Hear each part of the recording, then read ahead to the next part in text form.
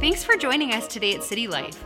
We believe today's message will empower you and point you towards Jesus. But remember that church is so much more than a message you listen to. It's a living, breathing community that we invite you to be a part of. We hope to see you on a Sunday morning at City Life, in person or online. We're on the series Live No Lies. It's based on this book by John Mark Comer, Live No Lies.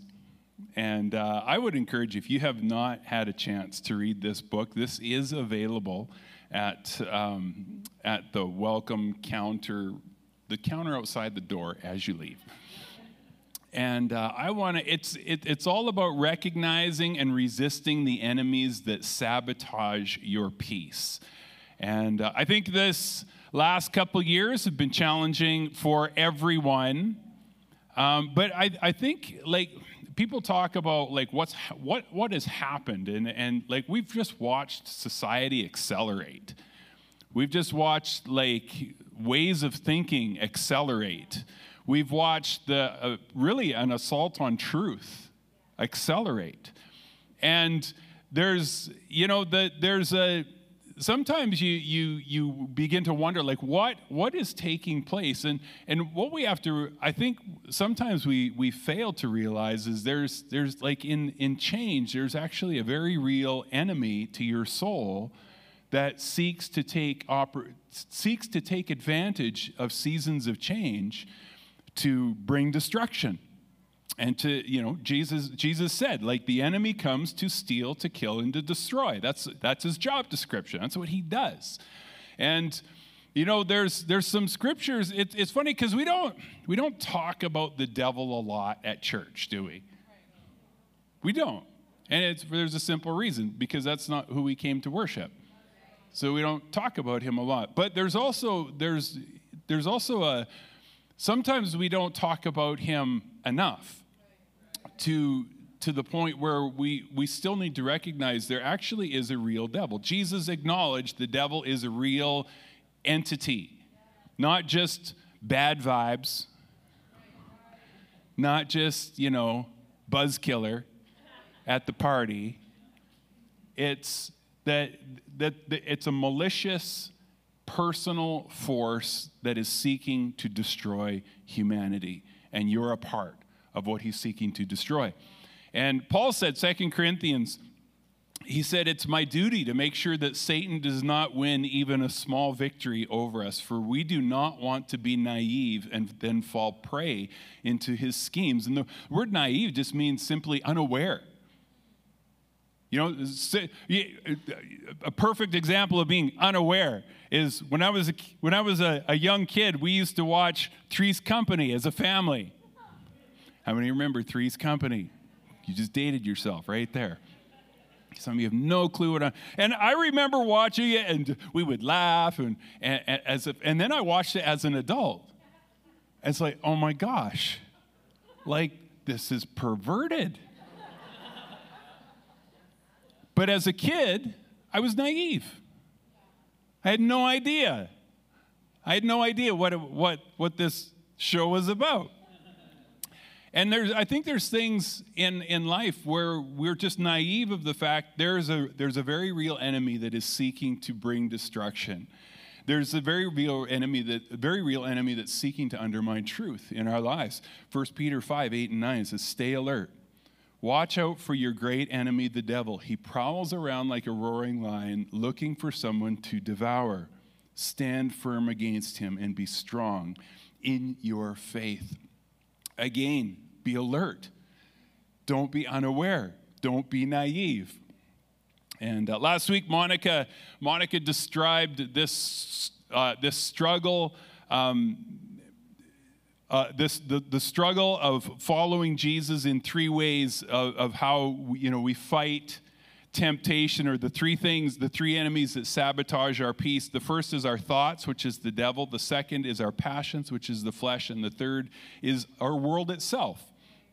And some people have called this the unholy trinity, is that our thoughts work against us at times, don't they?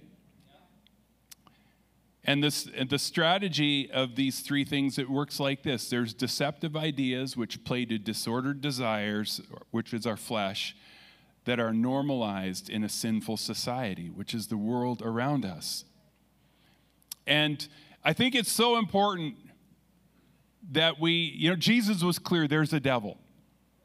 He didn't just say, there's just, you just need to meditate and have good thoughts. He said there's a devil. His goal is to spread death, and his way of doing that is through lies.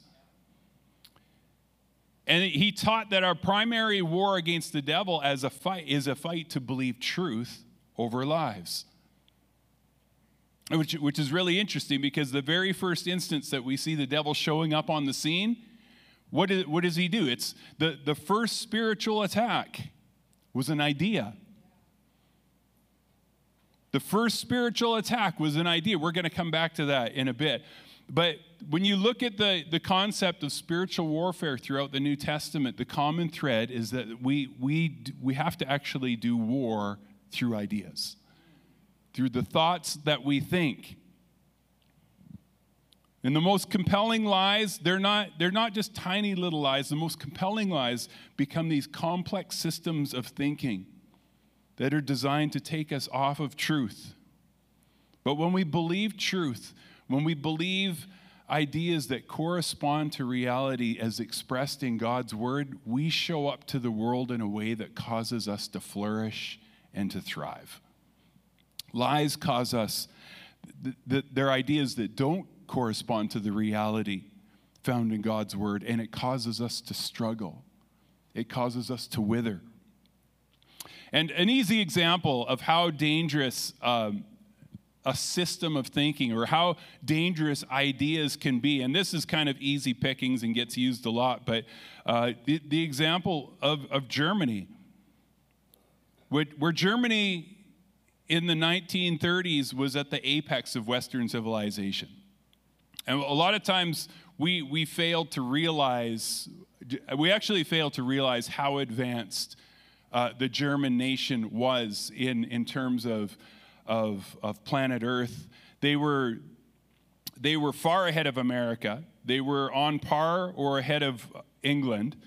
And if you pick your metric of choice: art, architecture, literature, poetry, academics, engineering, science, technology, and even theology. Germany was the place where Martin Luther came from. This is the birthplace of the Reformation of the church.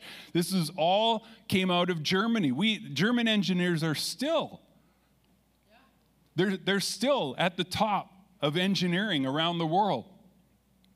And yet, in a very short period of time, an entire society was corrupted from the inside out by what? Ideas. Ideas. Ideas about race. Ideas about nationalism. Ideas about God. Ideas that drove Europe and the entire planet into chaos, which led into World War II and led to the massacre of millions of people. Winston Churchill in 1943, in his speech at Harvard, said, "The empires of the future will be empires of the mind, and the wars of the future will be the wars of ideas." And don't you see that happening around us now? There's a war on ideas. In our lives, ideas can undermine our faith. Ideas can undermine our relationships. They can undermine our families. They can undermine our peace. So many of our problems, they started as ideas. And then we acted on them, but they weren't ideas based in truth.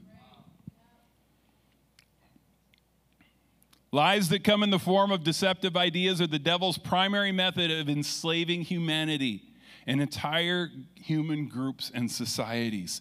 And this is why Jesus came as, he was called rabbi or a teacher. What do teachers do? They teach. That's good. Right answer. But teachers lead us into truth, or should lead us into truth. A good teacher is one who helps you see the world differently, aren't they?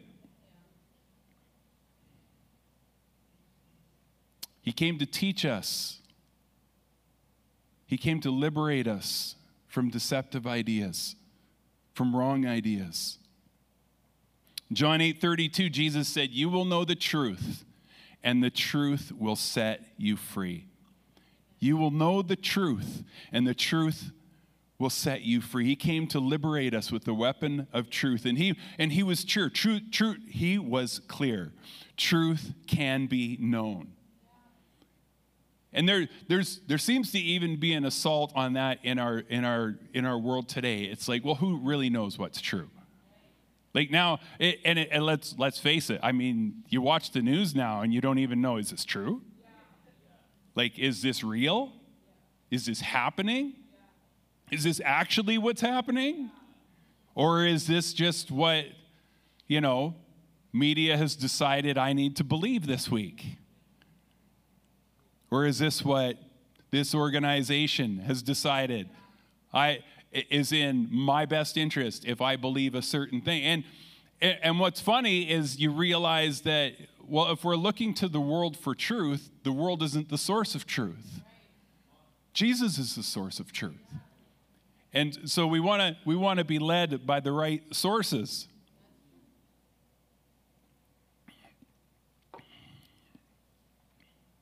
When Jesus said, "You will know the truth, and the truth will set you free," he was simultaneously saying that we can be enslaved to lies and untruths that keep us in bondage. By saying, "You'll know the truth, and the truth will set you free," he was saying that when there's areas of our life that are untrue, it keeps us enslaved. It keeps us bound. It keeps us limited. It keeps us hindered. We are all constantly being bombarded with beliefs, aren't we? Beliefs about our lives, beliefs about our relationships, beliefs about success or what is success, beliefs about, beliefs that and oftentimes are like these beliefs haven't even been tested. It's just beliefs that are just being thrust upon you. You need to believe this. You need to believe that. This is true for you. This is, or the big thing now is like your truth. Like everybody has a different truth. 2 + 2 is 4. Well, I just don't believe that. In my world, 2 + 2 is 7. No matter how much I actually believe that, 2 + 2 will never be 7. It will never be 7. And, I think it was 2014, I bought my very first brand new vehicle. 2004, maybe it was 2011. It was a brand new truck. I like trucks. But my very first, it was a work truck, but I got some stuff on it to make it, like the mullet. Business in the front, party in the back, like that's, and it was it was a lifted 4x4 Chevy, GMC to be exact, and I got it in February. I think it was 2011. Anyways, it doesn't really matter, but I was out on a job site by Alder Flats, and a storm rolled in, and as I was driving home in the truck, it began to, how they just kind of like seize, like buck and like lose power, and then the engine light starts blinking. That's my favorite. Yes, it's when the engine light starts blinking, and then it gives you like entering into reduced power mode. And I am out by Alder Flats. I can only go 20 kilometers an hour. I'm trying to come on. I've got the dealership on the phone, and I'm saying like, what is wrong? And they're just basically I have no power. It's blizzarding. I can't get home. And they said, it will stay going. You will be able to drive 20 kilometers an hour all the way home. I said, well, that's wonderful. Thank you for that 20 kilometers an hour. I'll just, get out and push too. So, and they said, bring it, come in, we have something for you when you get here. And then when I went into the dealership and they gave me a package and they said, this should have been given to you when you bought your truck. There is a known issue with these vehicles. And I said, what's the issue? And he said, well, here's what happened is when this model of truck came out, they redesigned the air intake system on the Chevys in this year of model. And then, this is a voice of experience talking. He said, here's the problem. They design these things in Kentucky. And they never test them in northern Canada. So they have these wonderful ideas about what will make a truck work better, but they don't field test them in places where we go to minus 40 and have blowing snow to see how it will respond. And so they gave me a package. It was just basically a grill cover is all it was. It was nothing fancy, but it was, the cover you put on your grill so that the snow doesn't go into the air intake. That's the way I feel about a lot of the ideas that the world is throwing at us right now, about what makes humanity healthy. It's like you're throwing us a lot of ideas that have never been field tested in humanity past like 50 years or 100 years. I want to know, if what you're telling me is going to make you're telling me that this will cause us to thrive, but will it make us thrive in the next 100 years as a society? Recently I was listening to an article. This isn't going to be political, but it's kind of going to be political for a minute. And they were interviewing university students in Canada, and they said that 70% of university students in Canada believe communism could be a good idea to try. And I realized, okay, first of all, our schools are really failing to teach kids history. Because communism has been field tested. 100 years ago, it was field tested. Huge portion of those people are dead now and living in poverty of the nations that decided to field test communism. Let's just jump right back into Germany. Germany at the end of World War II was split between the Allied and the Axis forces. And one side became democratic and the other side became communist. Poverty ripped through the communist side and prosperity ripped through the democratic side. We can just, Mike, don't be political. The thing is communism is the brainchild of the educated elite in the world. It sounds really good in theory. Communism, you're a heartless jerk if you don't think communism is a good idea. Everybody has equal, everybody, nobody prospers at the expense of somebody else. It's all equal for everybody. What kind of monster are you that you think that's not a good idea? The problem is in the implementation. Well, first of all, who's deciding what's equal? Second of all, when you give somebody enough power to take stuff away from others, just distribute chips among kids, chips and candy bars, and give them all to one kid and say, you fairly distribute this to all the kids. And you will have a kid with a suitcase full of chocolate bars. Every other kid will get one, and that kid will walk home with his suitcase full of chocolate bars. Because that's the way the human heart works. This isn't in my message.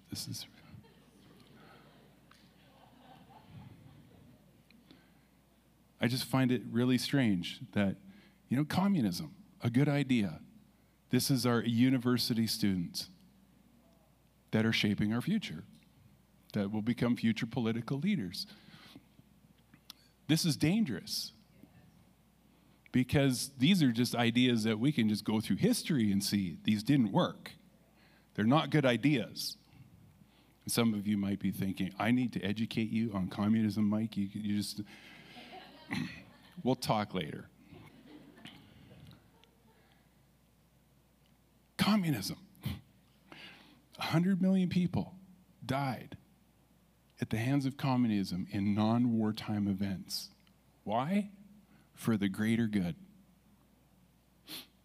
See, in communism, if it's to the advantage of this group of people to die, because, if we let 10 million people die here, 100 million more people will have the sufficient amounts of food. Then you let the 10 million die for the greater good. This is what happens when I get off topic. What's happening is our society is replacing God with ideology. They're replacing God with ideology, and what's happening is when ideologies become God, you're not allowed to question God. So as soon as you start to ask questions about ideas, all of a sudden you're finding, you're touching God now. You're questioning God, and so you get vilified for questioning ideas. But ideas should be questioned. I find funny that we're so, when it comes to teaching, when it comes to teaching, it seems we're slow and skeptical to trust teachings of sin and other hard topics of Scripture, but somehow we seem to be really quick to adopt, these secular ideas of the culture of the world around us, but they're not field tested. All right, moving right along. What we're exposed to is what forms us. What we expose, the ideas that we expose ourselves to, the thoughts that we expose ourselves to, the entertainment that we expose ourselves to, that's what's forming what we start to believe as truth in our lives. And we're either being formed into the image of Jesus, we're being formed into the image of the devil. And this isn't just a Christian thing, this is a human thing. We're either being formed into something good or we're being formed into something that's not good. And the question is what are we being formed into? The question is never, are we becoming something? The question's always, what are we becoming? And what we give our attention to, that shapes who we become. We're doing an online devotional right now in some of you that are a part of that is put out by an organization called The First 15. And basically the whole premise is make the first 15 minutes of your day 15 minutes that shapes you in a good direction, that shapes you in your relationship with God, that shapes you into character.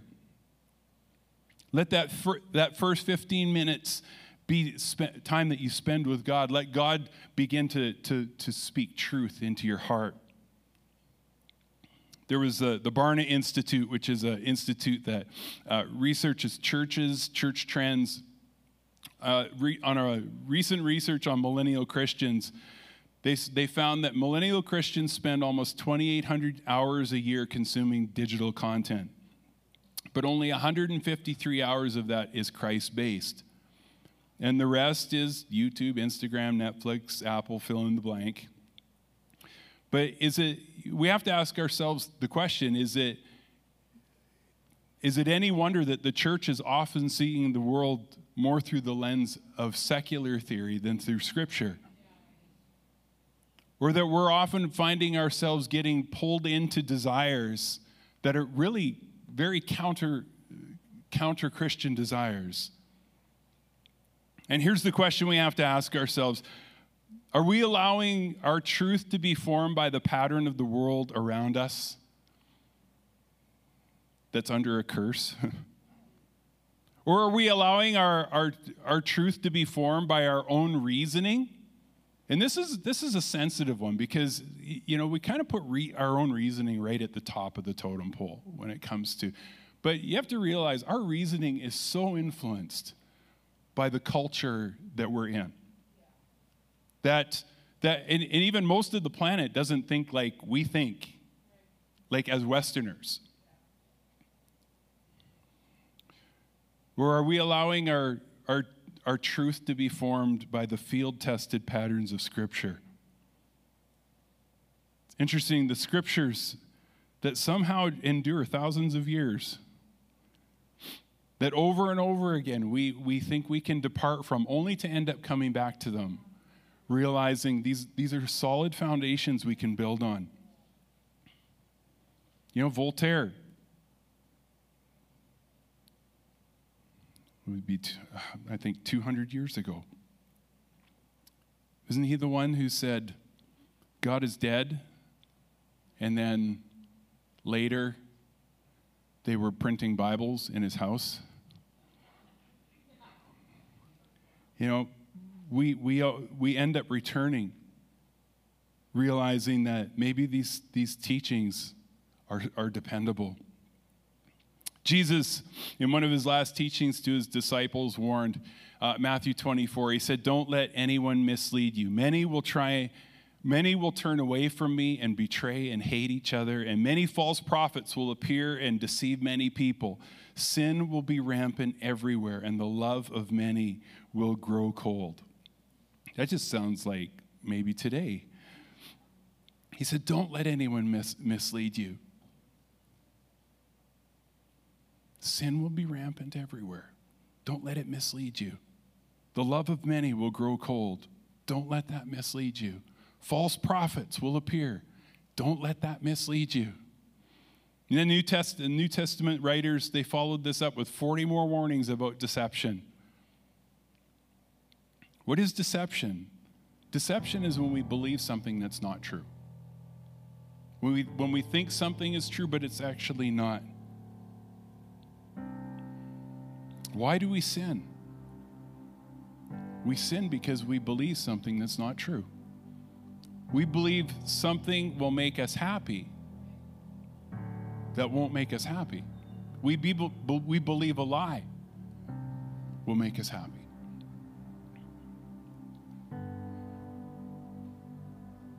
Ignatius of Loyola, who's the founder of the Jesuit order, he defines sin as this: the unwillingness to trust that what God wants for me is only my deepest happiness. I made reference to this right at the beginning of the message, but the very first spiritual attack against humanity was an idea. It wasn't a weapon. It wasn't a disease. It was an idea. And it was the serpent. He came to Eve and he said, God is holding out on you. God has said you shouldn't have this, but what he knows is that if you do this, you'll be better off. If you make your own decisions,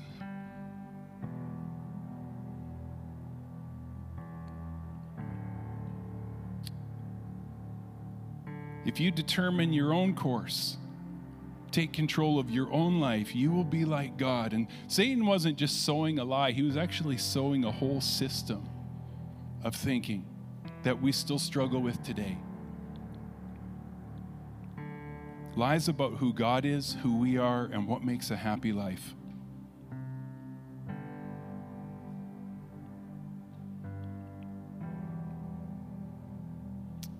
John 8:47, Jesus said, anyone who belongs to God listens gladly to the words of God.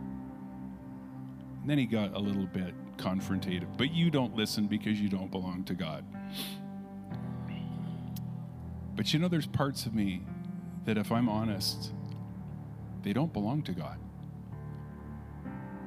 See, because if they belong to God, I would be listening to God about those parts of my life. And it might be ideas about finances. It might be ideas about family. It might be ideas about friendships. It might be ideas about success and careers.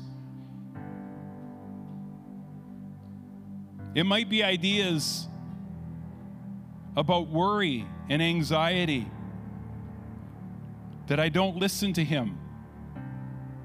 Where he says, worry about nothing, but pray about everything. Well, how many want a report card on that one? You know, because that's a part of me that doesn't want to, that's a part of me at times it doesn't belong to him. But I want it to belong to him. Because I find when I get stuck on my own ideas, they don't work. But his do. Let's stand up. Bless you. You're allowed to do that in church now.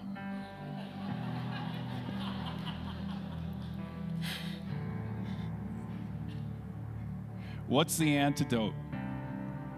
What's the antidote? Colossians 3:16, it says, let the word of Christ dwell richly among you in all wisdom, in teaching and admonishing through one another through psalms and hymns and spiritual songs, singing to God with gratitude in your hearts. Let the word of Christ dwell richly among you. What's the antidote for lies?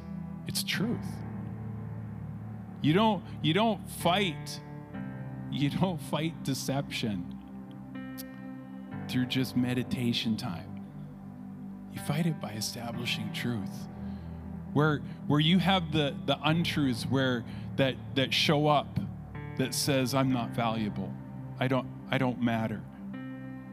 Well, that's not what the truth of Scripture says about you.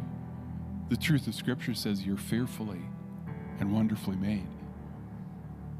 That God has taken the time to count every hair on your head. For some of you, that doesn't take long.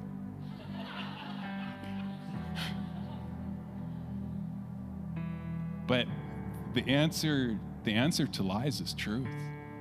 And it's not just my truth. It's let the word of Christ dwell in you richly. Father, I pray that as we go from this place, that we would let your word dwell in us richly, that we would confront those areas of our life where we don't listen to you because those areas we haven't let them belong to you. But Lord, we want them to belong to you. Those areas where we have said things even about ourselves that you don't say about us. Those areas where we've said, well, you know, we failed. We can never be happy because we failed. Where you've said you're able to redeem all situations.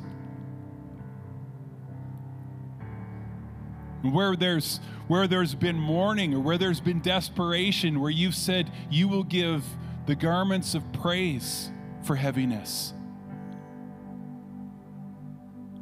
That you'll bring joy. Father, we want your word to dwell in our hearts and your truth to be what our lives are built on. I'm just going to pray a prayer, and it's a prayer saying yes to following Jesus. And if you're here or maybe you're watching online and you've never said yes to him, and you're thinking, right now you're thinking, you know what, I'd like to be included in that prayer. I'd like to say yes to following him. You can just join me as we pray together. Jesus, I say yes to you. I want to follow you. I want to follow in your ways. And I want to live in your truth. Would you take my life, shape it into that which you would have it be? In Jesus' name, amen. We hope today's message encouraged you. If you want to take your next step in saying yes to Jesus, you can always contact us at cty.lc/nextstep or fill out the next step section on the City Life app. It's an honor to play a small part in what God is doing in your life. We look forward to connecting with you soon.